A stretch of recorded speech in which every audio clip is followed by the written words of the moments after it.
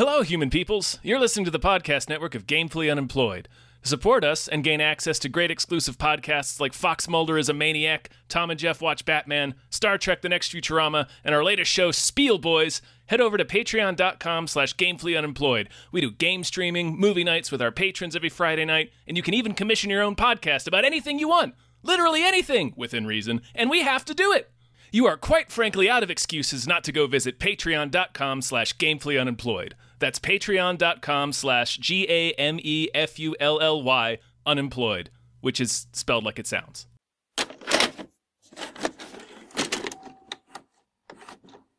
Drive me crazy.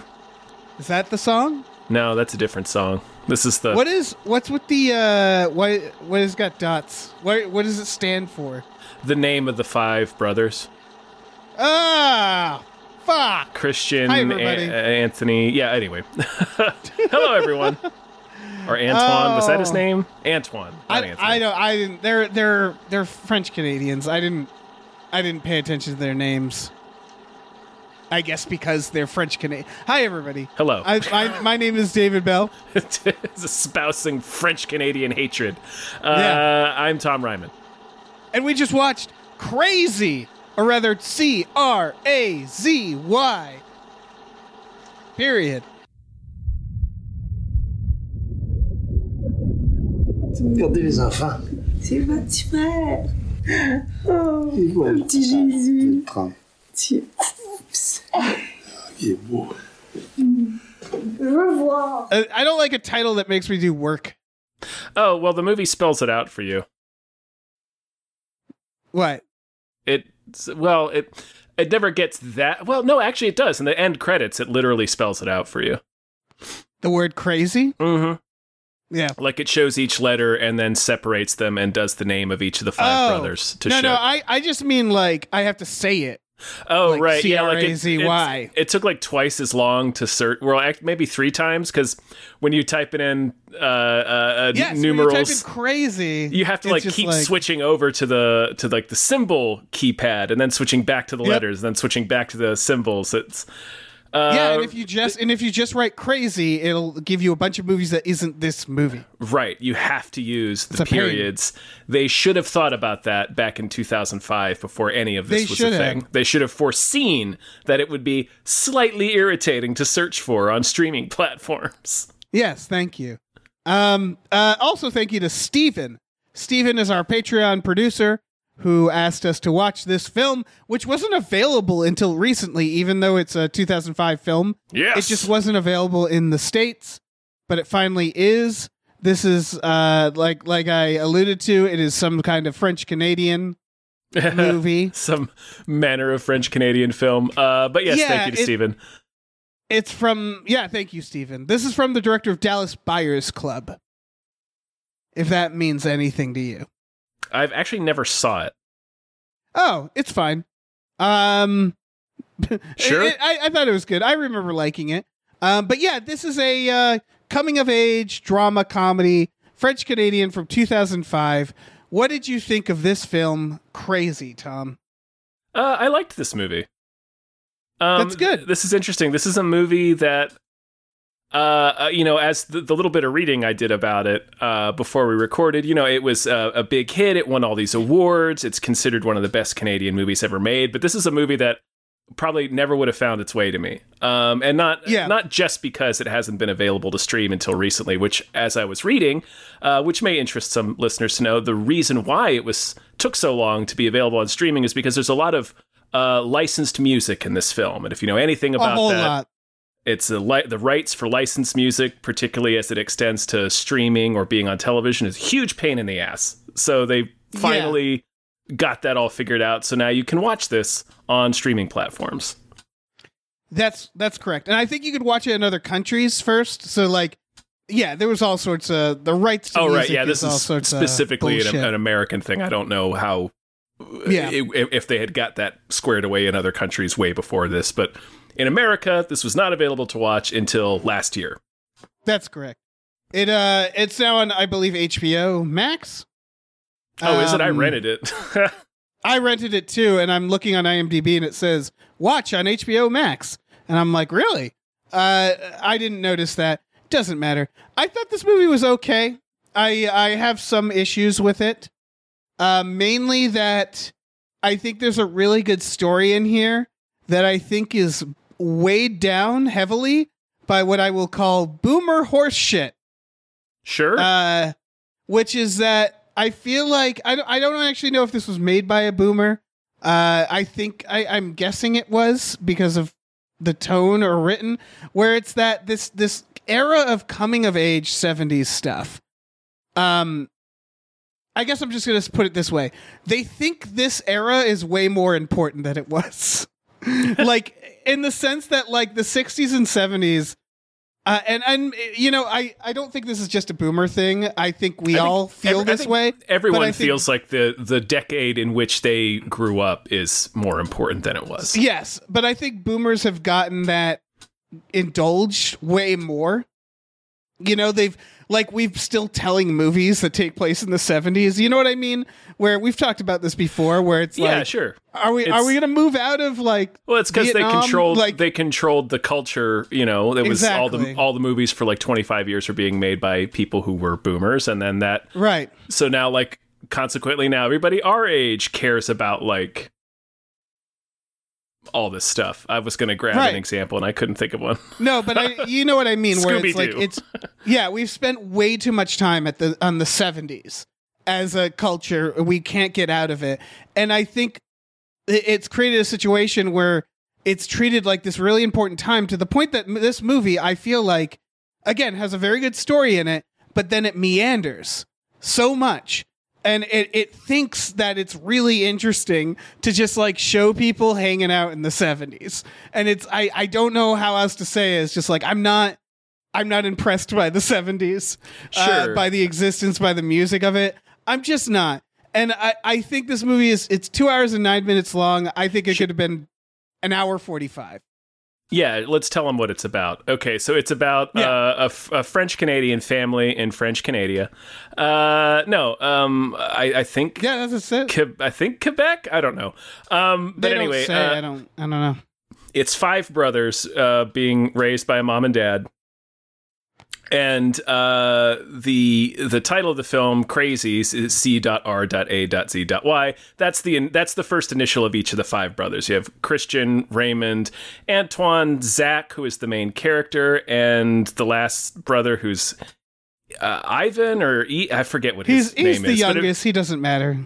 Yeah, he's barely in it. But the point is Zach is gay, and his dad is super not cool with that. So it's basically covers about 2.5 decades, or really a decade and a half, of Zach's life as he keeps trying to become the person that he's going to become, and his dad keeps getting in the way. And the movie deals with a lot of themes related to that, like the expectations that you foist upon your children, and how sometimes it can be hard to figure out what the line is between what your kid's actual personality is and the personality that you've decided for them. Yes, there's a lot of them deciding that he's... Because, they mythologize the idea of, like, they always have boys. So he's just like, I just have so much testosterone. And then and then having to deal with the fact that one of the kids is gay, which is, like what they juxtapose that I really like, is one of the other kids is a fucking disaster. And they seem less concerned about that one. Yeah. Because he's not gay. Because and it's he's not like gay, right. Yeah, exactly. And that's what I was talking about is like there's a version of this where it's like being gay in the 70s. I don't know from experience, but one imagines not fun. Not a fun time. Especially with a conservative family. Yeah. And that I think is the core of the story that's really good. There's an interesting idea about black sheeps, because Zach and his brother Raymond are kind of the black sheeps of the family. Raymond, like we were mentioned, is just a full-on disaster. He's, meaning he's cool as shit. He's so fucking cool. He's so cool. He rides a motorcycle. He's got tattoos. He doesn't give a shit. does heroin. He does. He gets to heroin. Yeah, he starts small and graduates. He's having sex all the time. And then Zach is the black sheep and treated with like more disdain than Raymond because he keeps asking for quote unquote girly toys and wants to like wear his mother's pearls and stuff. Right. His dad's being a real shit to him. Right. It's not even that like overt where like at first he just like wants to hold the baby and have a carriage. And it's like, that's gay to take care of a kid. You can't take care of that baby. His dad like can't handle it. Yeah. And like he like barely very little happens that is like concerning, like quote unquote concerning in the eyes of this conservative dad. Right. Like, he's just ultra conservative. This kid is just like I would argue he might be bi. Like it's hard. They don't really they don't talk about it. It doesn't really matter too much into it. And he does have a girlfriend for a long time, but but again, it's the idea of like in the 70s, just even a little bit of like being effeminate or like showing signs that you're gay. That goes a long way, especially in this family. Yeah. So it's like the dad is. I like that they make the dad very complex.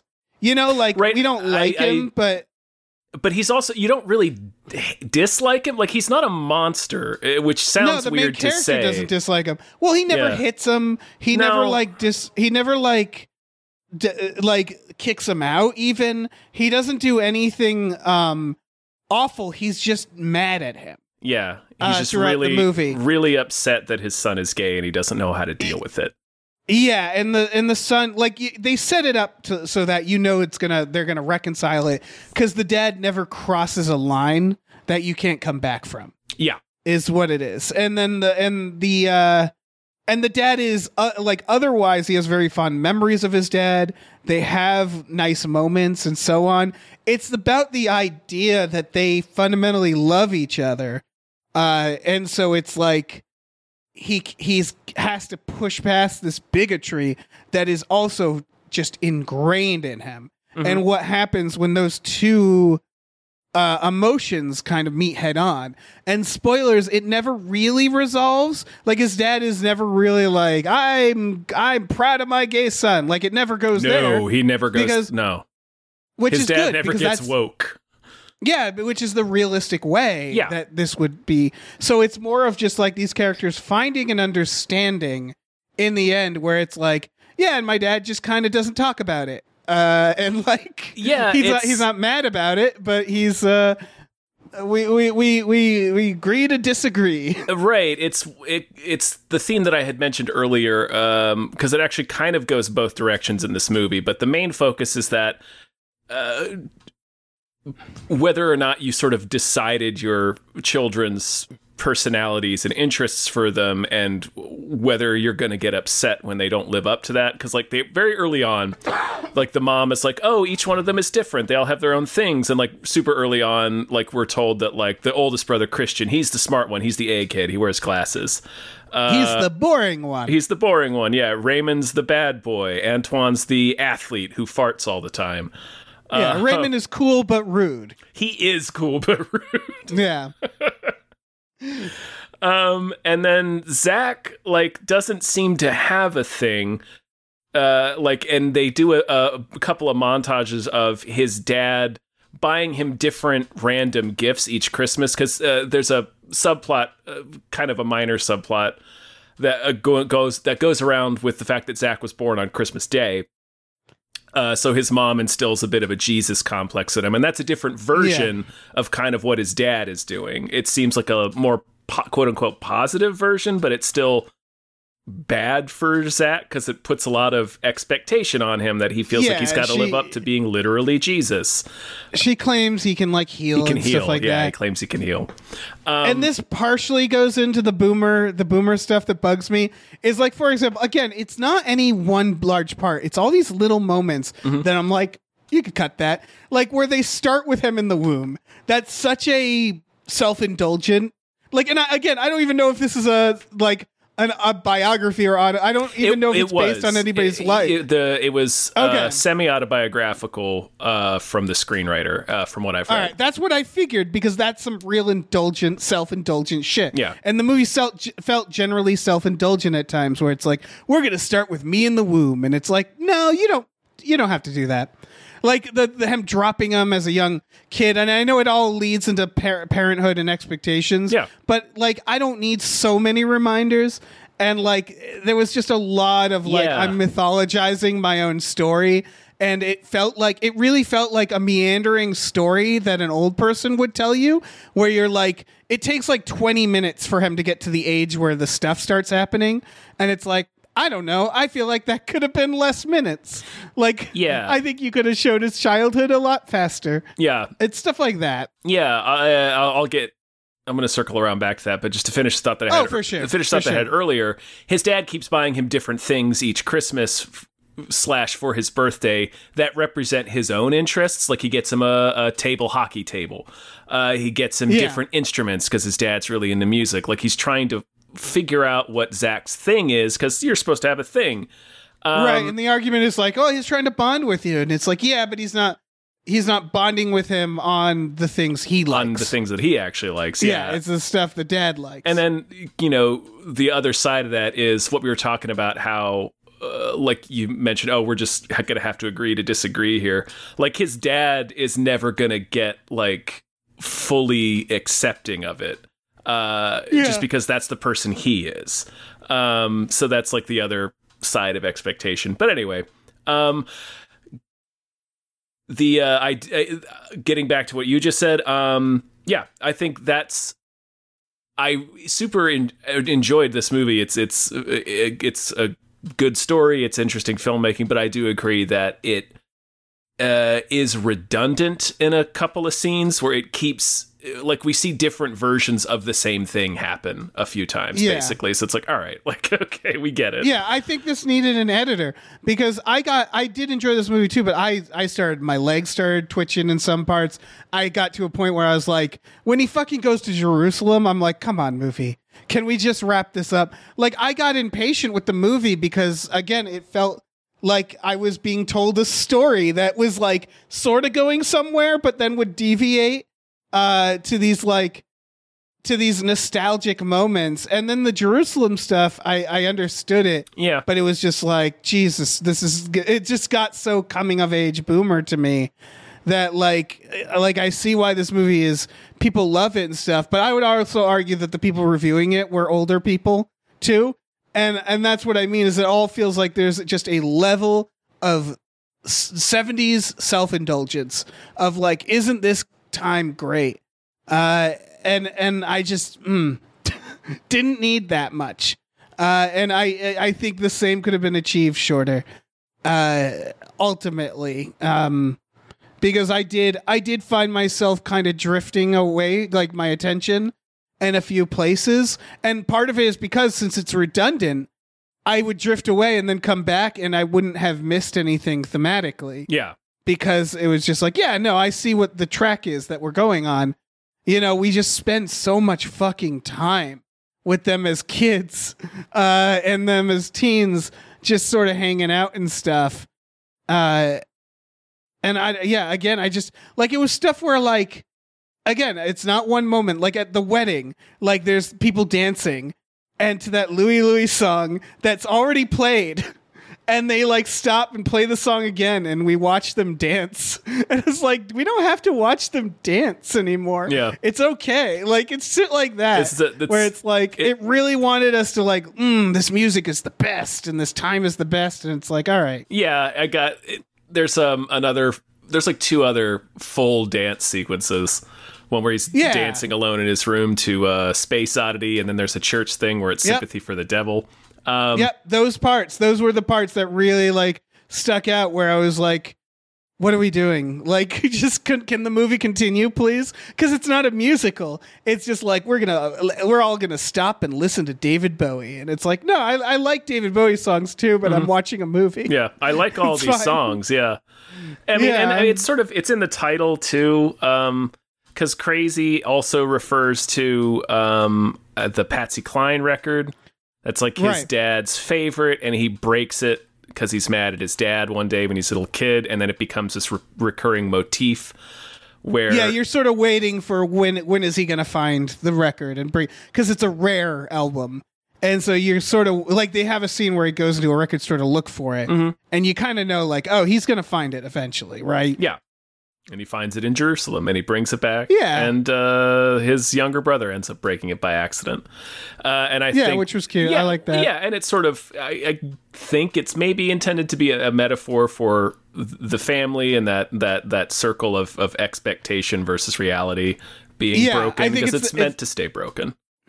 It's almost the idea they have 5 kids, which that wasn't unheard of in this time. But also, I think this movie makes a strong argument for why you shouldn't have that many kids. Yeah, because I think the idea is it's almost like every time it's like they're rolling dice and they're not happy with the result.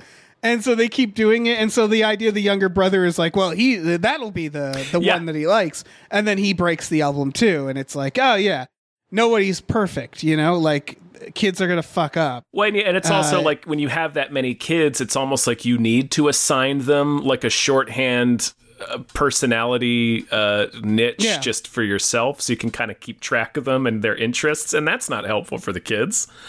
Oh, for sure. I mean, I've said this before. I have on my mom's side, nine uncles and aunts, or well, 8, and then my mom. And so I just remember my grandparents, when they would sit down to talk to me, they'd Rolodex names. They'd like sit down and go, Paul, Steven, Dave, how are you? Like, because they had to there was so many cousins and shit. And after a while, it's just like, yeah, it becomes a social clique. Like, it's not a family. It's like it's like a small, it's like a workplace, Yeah. And so like big families, they give a lot, but yeah, there's a certain amount of like, it suddenly you like small families, I feel like are just, they don't have that weird social aspect to them where it's like there's cliques within the family and stuff like that. It's weird. Yeah. It's weird shit. And this movie definitely plays with that, I'd say. Yeah, I think that's it's definitely there. Definitely there. It's not like a primary theme, but it's definitely like mixed in there, I think. Yeah. I agree. It's yeah, I don't know. It doesn't spend a lot of time on too many of the brothers. Again, the egghead brother, and then the jock one with the buzz cut. I kept forgetting he existed. It's like that with most of them. It's really the only ones you need to keep track of are Zach and Raymond.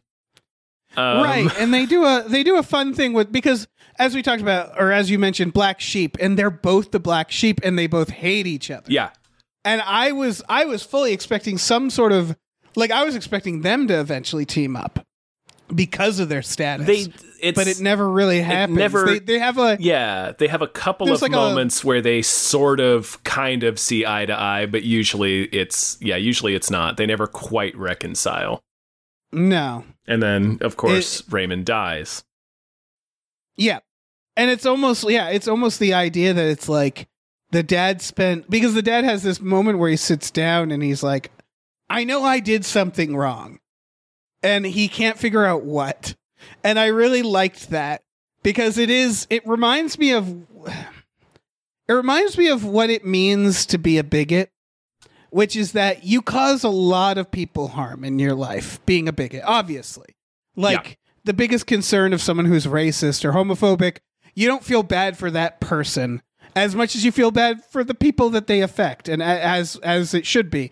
But the reminder is that those people are also miserable because there's something in life that they can't reconcile. The world doesn't quite make sense to them. And the reason why is because they're bigots. Yeah. And they don't realize it. And that's what's happening with the father that I love is he's sitting there and he's like, what went wrong? And it's like, what went wrong is that you were too concerned about your son being gay that you didn't even pay attention to your other son being a massive drug addict, Like, it's not rocket science to anybody who's watching from the outside. And that is sort of the point of showing them as kids and growing up is like establishing that. I still think they didn't have to spend that much time on it, but it was important to show because ultimately this movie doesn't feel like it's actually about the main son. It feels like it's more about the father. Yeah. And how he fucked up with these kids. Yeah. That scene, it's interesting you bring that scene up because it's the scene where Zach has come back from Jerusalem. Yeah. It's a weird thing to say. But where he wandered into the desert. Yep. Almost died. Luckily, he found a vampire, so he was fine. Yeah. Yeah. That kind of, like, there's a couple of moments in the movie, like, where he rides his bike through the intersection or when he walks home in a blizzard. Like, there's a couple of times where he says to himself, okay, if you make it through this intersection, you won't be gay anymore. Okay, if you make it home through this blizzard, you won't be gay anymore. So, like, they do set it up when he goes and walks into the desert, because what happens is he meets a guy at a nightclub, they go home, they have sex, and then the next morning he gets up and just walks into the desert, and we can infer that it's another one of his tests for himself. That was... I had to look this up. Is Jerusalem... Was it a gay Mecca in the 80s? Because he goes to Jerusalem, and it's like... Immediately finds this nightclub. It was that struck me as a very odd thing. I don't know. I've never been, so I definitely didn't go in the 80s. Yeah. So Zach has just come home. He found the Patsy Cline record, and he comes upstairs from his bedroom to give it to his dad. Oh, he's come home from Jerusalem because Raymond OD'd on heroin, and he's in the hospital, and the whole family is back together. All the kids are grown up. They're all sleeping in the same bedroom downstairs. And Zach wakes up in the night because he hears his dad upstairs to bring him this Patsy Cline record. And he sits down to talk to his dad. And that's when his dad launches into the, I know I did something wrong. I think it's interesting because the main thing that stuck out to me about that wasn't that, like, his dad was having this moment of, like, I know something's not right and I'm to blame here, which is true. That is what he's doing in that scene. But the other thing he's doing is he's still treating the fact that Zach is gay as the problem. Like, he thinks, I caused you to be gay somehow. And it's like, no. Yeah. That is not what is wrong with Zach. What is wrong with Zach is he feels like he doesn't have a place in this world. And that is very much your fault. But so he gets through that whole conversation and never has that realization. And like we said earlier, his dad never has that realization. He never fully accepts that his son is gay. He, like, accepts it enough so that, like we hear at the end, like, it took 10 years, but his dad finally allowed him to, like, come over to visit with a boyfriend of his. So, but they just don't talk about it. They just don't talk about the fact that he's gay. So, but in that whole scene, like, Zach ends up never saying anything. He was going to go upstairs and attempt this reconciliation with his dad. It's like, oh, I finally found this record. But instead, his dad lays out this woe is me. Like, it's, oh, my son's on heroin and you're still gay. And I know I did something wrong. It isn't about like his. No, it's not like again, the point goes completely over his head. Like he's not having the epiphany. What he's having is he's feeling sorry for himself instead of, it's not an, what have I done? It's he's feeling sorry for himself. Like he doesn't have the epiphany. So his dad gets up and goes to sleep, and Zach never says anything and just leaves the record on the table. And his dad finds it the next morning and gets to listen to it and everything. But they never get to connect over the fact that he finally replaced that record. Like that, even that attempt at reconciliation is denied from them because he will just never cross that bridge with his dad. Like his dad just will not allow for that to happen. Right. So yeah, I do like that you flagged that scene though, because I think it's probably one of the best scenes in the movie for sure. At least one of the more significant scenes emotionally. But yeah, that was a really good scene. Yeah. Also, for the record, Tel Aviv. Not terrible when it comes to like gay bars and stuff. I just looked it up because I was legitimately curious. Because I would argue in the 70s there was probably nowhere that was great. You know. That's all. Anyway. The Jerusalem stuff really is just such an abrupt, weird thing. It's not that much of the movie either. It's like 10 minutes, and there's like this CGI shot where it like zooms out the window. Yeah, and it was just like it was such a weird thing to suddenly happen in the movie. Yeah, like I think you mentioned earlier. They barely set it up. Right. Like he gives his mom a book on Jerusalem at one point, and there's the Christ stuff. Yeah, and then there's it's so abrupt. Well, it's the Tupperware lady. There's this woman that his mom goes to visit and will buy Tupperware from, and she's a real godbotherer. And she takes Zach to visit her when Zach is young, and this Tupperware woman is the woman who tells Zach that he has special healing powers. And she has been to Jerusalem. She's got pictures of all these places she's been. She like retraced, I think, Jesus's journey, basically. And it's like really important to her, and that connects to Zach somehow. Or so it's not like totally not set up, but it is sort of like this really nebulous, like it does still connect to the theme, but it seems a little meandering, to echo a word you said earlier. The religious stuff in general felt meandering. Yeah. Because they set up this idea that he can heal people and to think of people. And I thought, like, obviously he doesn't heal people. But I thought they were going to go somewhere with that with his brother, where they sort of do it a little bit, but not enough. Not in any meaningful way. It never really pays off.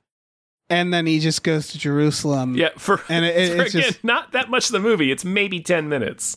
It's a real quick side trip to Jerusalem. Exactly. Yeah. And that's a lot of my issues is those moments where it's like, I feel like this didn't need to be in here. I think it was like extra ideas that they had. It's a pilgrimage, and when he comes back, he sort of has a better understanding of himself and a better appreciation for kind of what, I don't know. It's like kind of getting Zach closer to his own epiphany. Again, it's one of my issues with coming of age as a genre is that they are often meandering because it's usually a person talking about their own life, and they and it becomes like a little like, and then I bummed around for a while, or like it reminds me of like I haven't seen this movie in a while, but like The Razor's Edge with Bill Murray, where it's like just a guy searching for enlightenment. Oh man, it's not a bad movie. He made it right after Ghostbusters or right before, and it's a dead serious role for the most part. And it's kind of it's the Forrest Gumping of it all. Does that make sense? Where it's like, and then he did this, and then we went over and did this, and then I did this, and it's like, I'm sure this is all very important to you, but to me, I'm just looking for a story. And like Forrest Gump obviously is a better version of that. But and again, it always feels very boomer. It's just like, I want to include all the eras, all the decades. So like, I want to show you how good it is. And so like and then I went to Jerusalem feels like such a boomer thing in that it's like, well, you're like 25 and you can just jump on a plane and go to Jerusalem. Oh, he's 20 and that he's Jesus. much. Yeah. Oh yeah, you're right. Yeah, he's like 20, 21 in that scene. Finding yourself and wandering in the desert is just like, keep it simple. Just like whittle it down a little. Cut 20 minutes off of this baby, and you'll be good. That's when it's semi-autobiographical or biographical. It is a little difficult to you have trouble. It becomes pinning down what's important. Yeah, like there's stuff that's important to you. Yeah, it's all important to you. Yeah, exactly. And it's like but that's why it feels like it needs someone who isn't familiar with their life story to look at the script and go, okay, this doesn't need to be here. This doesn't need to be here. I don't know why this is here. And like, yeah, this feels like it has just those little extra pieces that like could have been shaved down, because it is like the key story of this family and of this specifically this guy's relationship with his father, very powerful. And very real, you know? Yeah. It's not Who plays the father? I'm not sure. He's some French Canadian. He looked like the guy from Titan, but he's not. Oh, the Swole Fireman? Swole Fireman, yeah. No, I don't think this is him. No, it's not. It's super not. Yeah. He was in a movie called Cruising Bar. Yeah, the best. Michel Cote. I'm probably screwing that up, but his Wikipedia is pretty sparse. I would need to do a deeper dive on him. No, he was. The acting really is quite good in this film. Everybody kind of looks like really somebody. Great. The mom is fantastic. The main guy, he looked a lot like Andrew Garfield at times. The whole movie, I was thinking of him as French Andrew Garfield. Yeah, I kept forgetting and being like, where do I know him from? Spider-Man. Yeah. And then I'd have to remember. Yeah. It's like, oh no, this is a really different guy. Good. Yeah, no, this very good acting. Very even though the movie itself, like the direction is heightened reality in a lot of sequences, like the actual performances are very real, which is hard to pull off. I would argue the heightened reality in it is it doesn't happen that often, and you could argue it's all his. And you could argue it's his imagination. Like, it happens the most in church. I don't even think you need to argue. I think it's pretty explicit that it's its imagination. Oh, yeah. And it's also like, I don't know about you, but when I've been in church, like at a wedding or something, boy, does my mind wander. I start like looking up at the ceiling, being like, can I scale that ceiling? Oh, yeah. If I was like an Assassin's Creed. You start playing games. Like, especially Catholic services, because for me anyway, they tend to go on and on and on. So it's like, this shit's boring. And so I think they actually really do a good job at showing like the boredom of that and like where your mind wanders. And because I don't think it really happens anywhere else but church.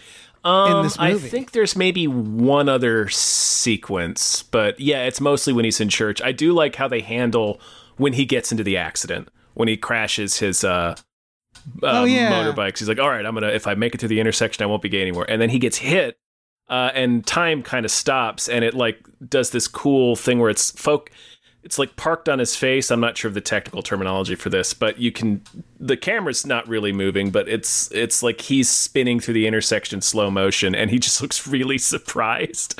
And it's like, it really perfectly communicates that like second or two that time freezes or slows down or dilates when you're falling or when you're in the middle of having an accident, like when you trip or like when something fucked up is happening to you, and it's like you just have this look. It's really conveyed that experience perfectly for me as a person who's been in a few car accidents, had a few tumbles. It's just like, oh yeah, this feels real. Like, this is what happens. Like, you're just like, wait, am I really getting fucked up right now? Is this happening to me? Like, who amongst us hasn't willingly driven into traffic? Right, but you know what I mean. Like, when you're about to eat shit. No, I know exactly. And you're like, what? Me? I can eat shit? Nobody told me. I told you the best thing I ever saw was my friend stage dived at an Andrew WK party, and nobody caught him. And it was the best I've ever seen someone eat shit. And he described it exactly that way. Yeah. It's like this moment in the air where you're like, oh, nobody loves me. I don't think anyone's going to catch me. This is it. Oh, man. It's going to look like Andrew WK's album cover in a second. Yeah, exactly. Great album. Again, very well directed. This is a good director. Dallas Buyers Club. Didn't it win some awards? One or two. It's and that there's a reason why. If you haven't seen it, you should. It's I remember being very good. This is like, again, it's 2005, and it's it does feel of its time where like not much happens again. Like, for a while, I was like, is there going to be a plot? Because it's so much setup that, like, it does feel dated in that regard, I guess. Like, I feel like even family dramas and stuff tend to try to be a little more like, hey, let's have an actual, like, inciting incident, right? That happens, like, 15 minutes in, stuff like that. This doesn't really have that. The inciting incident is his birth. Yeah, exactly. And so, like, in terms of recommending this movie, you have to be patient with it. Because I think ultimately I'm glad I watched it, and I had a really, there was a lot of really good moments and stuff. But boy, the first 40 minutes really tests your patience. Because it's not like a traditional movie. where like the stuff with him being gay in any other movie would start happening 15 minutes in.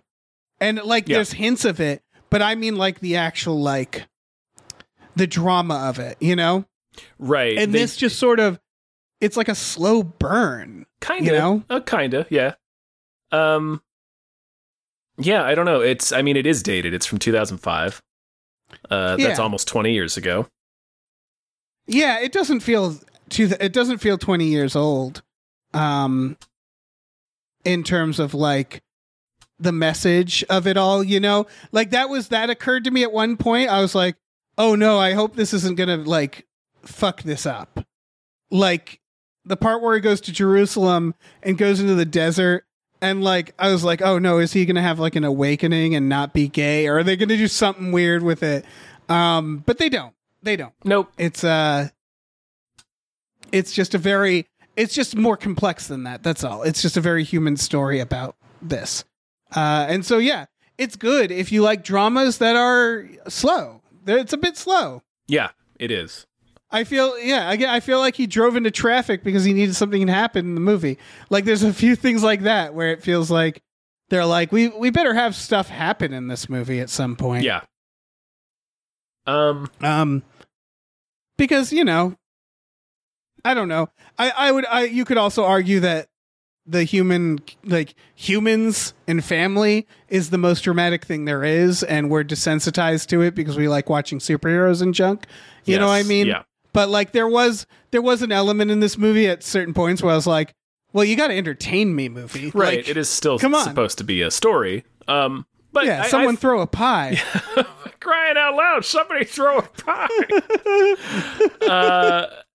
Yeah, I agree with all of that. I do think it's a little self-indulgent and it's a little redundant. There's a couple of things that happen multiple times, and it's like, okay, well, we really only needed to hit this once. But overall, I thought this was quite good. Yeah, really, not like bawling your eyes out, but really powerful in a lot of subtle ways. I definitely got a little misty a couple of times. But I did like that it didn't feel emotionally manipulative either. No, not at all. It wasn't trying to make you cry. It was just telling a story. Yeah. That's the thing, is it's almost an anti-movie where it's like, listen, I'm just going to tell the story. You can leave if you want to. Yeah, you can leave anytime you want to. This is the story that is being told right now. Yeah, and I'm not going to dramatize it except for this fucking Jerusalem scene. But like, you know, like it's I appreciate it on that level. And yeah, it is emotional, but it never felt tragic, you know? Yeah, even though Raymond does die of an overdose, it's not that kind of movie, if that makes sense. For sure. Like it's not about that. It's about the family relationship. And you saw Raymond, you're like, that kid is too cool for this world. Yeah, man. Yeah. Better to burn out than fade away. Yeah, exactly. Raymond's so cool. Boy, did he. Cool Raymond. Cool Raymond. Doing cool heroin. Yeah. Anything else? No, I just appreciated how subtle a lot of the movie's emotional weight is. It's a very nuanced movie in terms of the characters and their relationships and how they express how they feel about each other.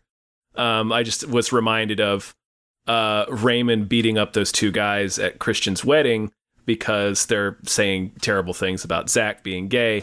But Zach never sees that, and like he doesn't do it so Zach sees it happen. And it's related to what we talked about earlier. Right, and Raymond's like kind of the fuck up in that scene too. Yeah, and you wonder what the dad's gonna do. Like at first you expect the dad to react because he overhears it, but the dad's like kind of constantly worried what people think, you know? Right, and he does what he's always done, which is ignore it or doesn't talk about it. So he just pretends he doesn't hear it, you know? And that's ultimately how they have to reconcile, like how Zach has to have a relationship with his dad. I don't know, it's well done. Yeah, it's it's not American Beauty, and that's a compliment. That's a compliment. Where American Beauty wanted to do a family story and stuff, but they went the other way with it, where it's like we had to make this like intense and weird, and everybody's acting like an alien sometimes, and this guy's in a suit for some reason.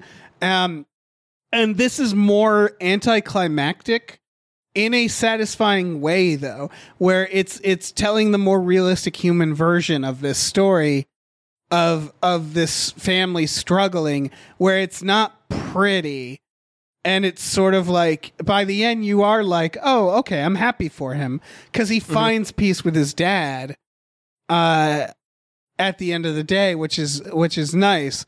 But yeah, it doesn't wrap itself up in a neat little package. There's no cathartic big moment of confrontation here. It sort of just goes out with a whimper, but again, it's a satisfying whimper. It's not like it's I felt satisfied with where the story went ultimately. Yeah, because it does feel like it's just sort of life happening. And it's very good about that. And the characters are likable, you know? This is listed as a comedy, which is funny to me because it's not that funny. There's funny moments in it, but yeah. But the characters, again, they're realistic funny, where it's like situational things. Oh, the kid breaks the thing again. Isn't that funny? Yep. You know, where it's not like nobody's being like zany. And it's like, yeah, because it just feels very human, very realistic, very grounded. And that's good. They're like more movies like this for sure. Yeah, I got nothing else. Yeah, no, I agree with that. Good film. Yeah, good film. I don't think it's for everyone. Yeah, but I think it's good. Yeah, for sure. Yeah. Thank you, Stephen. Thank you so much. Yeah. This was through our Patreon. Patreon.com/gamefullyunemployed. If you go on there, you get access to exclusive podcasts like Tom and Jeff Watch Batman, Fox Mulder is a Maniac, Star Trek The Next Futurama, Spiel Boys. Those are all on there for $5 of your dollars a month. We also have tiers where you can watch movies with us, which we do every Friday night. And you can do custom We Just Watched episodes and custom podcasts. So go on there, dick around for a while. You'll love it. Yeah, dick around on our Patreon.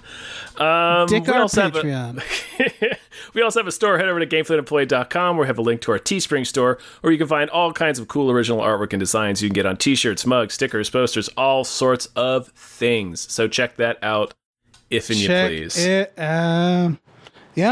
Yeah, speed your motorbike through an intersection to check it out. Yeah. And Google the 70s.